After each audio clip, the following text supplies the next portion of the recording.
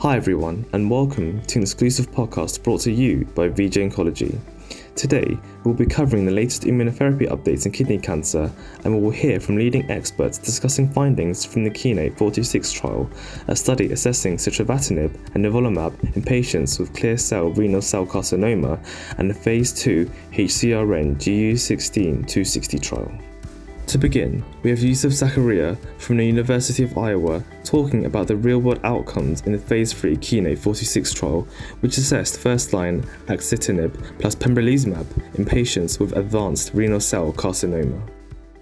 This is basically a study in real-world data collection about standard of care pembrolizumab and axitinib as a first-line treatment in metastatic kidney cancer. We know from KEYNOTE-426 clinical trial led to the FDA approval of pembrolizumab and axitinib as a first-line treatment in clear cell renal cell carcinoma with an impressive overall response rate close to 60% in that setting. So we decided to run this real-world data because there are a lot of questions that clinical trial cannot address, and it is important to know what is happening in the community, whether at academic centers or in community centers, what is happening in real world or real life. Because a lot of those patients really would not have been eligible for a clinical trial to start with, but learning about those dynamics will help us better understand this combination and how it works, and will address a lot of questions that a clinical trial will not necessarily address. So this was electronic medical record review through the Flatiron medical records. We enrolled total of 355 patients were included in this study. We left it open for all kidney cancer patients in an advanced setting, in a first-line setting. So we did include clear cell RCC as well as non-clear cell RCC, with the understanding that pembrolizumab is not approved in a first-line setting for non-clear cell RCC. Majority of our patients were clear cell, about 77% of them. And we looked at multiple variables, including the overall response rate, real-world PFS, real-world OS, along with treatment patterns and strategies to handle side effects. So our overall response in the whole population was about 47%, and the percentage or the proportion of patients who had longer than or I would say the 12 months PFS was about 40%, and about 75% of our patients were alive or had an overall survival at 12 months and beyond. The length of the follow-up of this data is only about, on average, about 10 months. So that we need certainly longer follow-up in order to be able to understand what's the long-term longevity in this patient population. At the time of, or at the data cutoff, about close to 10 months, basically majority of the patients were still getting pembro and axitinib. About 73% of them were still on pembro axitinib, and the rest did change treatment to subsequent lines of treatment, and we encountered that toxicity or treatment-related side effects was the main reason to switch treatment to something else. Majority of those 23% were treated in a second-line setting with cabozantinib, and fewer of them were treated with other TKIs.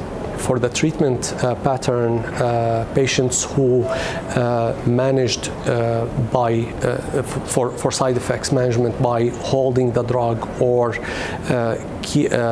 changing the dose, about 50% of them were able to resume their treatment subsequently, whether at the same dose or of this combination or at a reduced dose of axitinib.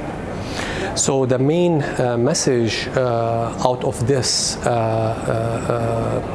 real-world data, other than reinforcing the fact that patients in real world are benefiting from this combination to a similar degree or close to the clinical trial setting, the treatment pattern and whether changing the dose or giving periodic hold of this medication when patients are encountering side effects is certainly a message to follow or to be evaluated, if you will, in order for these patients to hopefully have better outcome. Next up, we have Pavlos Masuil from the University of Texas MD Anderson Cancer Center in Houston, who discusses the results of the phase 1-2 trial of sitravatinib and nivolumab in patients with clear cell renal cell carcinoma. So sitravatinib is a multi-receptor targeting TKI, and we have a fair number of these approved already by the FDA in the setting of metastatic kidney cancer. The one unique aspect of sitravatinib is how potently it targets a panel of receptors called the TAM receptors, so TYRA3, AXL, and MER-TK. And those receptors, based on preclinical evidence, can modulate the immune microenvironment in a way that can synergize with immunotherapy. So a big component of this trial was to determine through patient correlatives, blood samples and tumor samples, what are we doing when we first give this drug alone. So what we did is we first gave this drug alone for a couple of weeks, and we saw how it impacted the immune microenvironment, both in the blood and the tumors. And then what happens when we add the anti-PD-1 immunotherapy nivolumab? Is the microenvironment impacted further in a way that can be beneficial? And if not, why? And so we connected these results with our efficacy and toxicity outcomes, and this is what we published in that manuscript in Science Translational Medicine. Another big component of that manuscript was to determine, first of all, whether sitravatinib can be safely added to nivolumab, and we found that it can. But an interesting and unique aspect of that trial is how we determine that. So usually we determine the dose of a drug just by looking at its toxicity. But connecting to what I mentioned before about patient values and goals, instead of just looking at toxicity, we integrated the trade-off between toxicity, side effects, and benefit outcomes, like how much does the tumor shrink, for example, or how much longer do you stay on this drug with PFS. And as an additional third dimension uniquely, to make our final dose recommendation, we actually incorporated patient quality of life. And so using these three dimensions, we finally came up with a dose that we believed had the optimal balance between toxicity, efficacy, and patient quality of life. Finally, we have Michael Atkins from the Georgetown Lombardi Comprehensive Cancer Center in Washington, D.C. He'll provide an overview of the Phase 2 HCRN GU16-260 trial of first-line therapy with nivolumab and salvage nivolumab ipilimumab in patients with advanced renal cell carcinoma.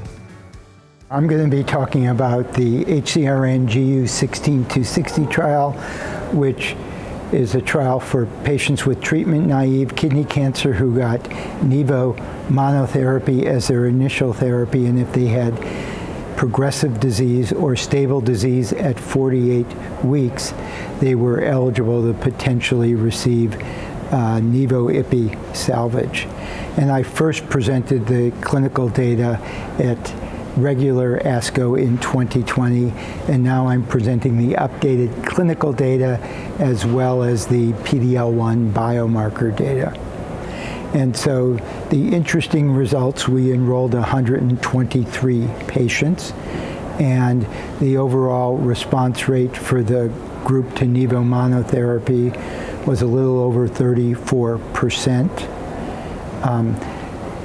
In the favorable risk group, the response rate was 57%, with 20 out of 35 favorable risk patients responding.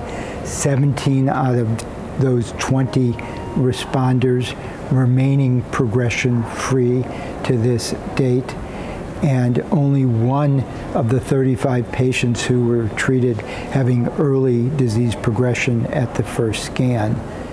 So that was a pretty impressive finding that suggests that favorable risk patients are probably more responsive to immunotherapy than we have thought based on second-line studies, limited first-line studies, and comparisons to targeted therapy rather than just looking at the immunotherapy itself. In contrast, patients with intermediate and favorable risk had response rates in the 25 to 30% range, which was probably less than what you would see with Nivo/Ipi, suggesting that for patients who probably can tolerate Ipi, they should probably be getting Nivo/Ipi as their first therapy rather than just getting single agent, especially because we weren't able to salvage many of those patients with the boost. The response rate was only 11% to Nivo/Ipi boost, and only about 40% of patients who progressed on Nivo monotherapy were actually able to receive Nivo/Ipi salvage because of issues related to toxicity on Nivo monotherapy or symptomatic progressive disease that made it probably impractical or not in the patient's best interest to give them more immunotherapy, or because the study design where we wanted to have a biopsy to confirm metastatic disease and also do biomarker studies, and many patients couldn't actually have that biopsy done. The other important point of the study was that PD-L1 was actually a very useful biomarker from a standpoint of predicting PFS and response. That the response rates were more than twice as high in patients who had high PD-L1 than those who didn't, and the 1-year PFS was significantly better for the patients with PD-L1 high than those with PD-L1 0.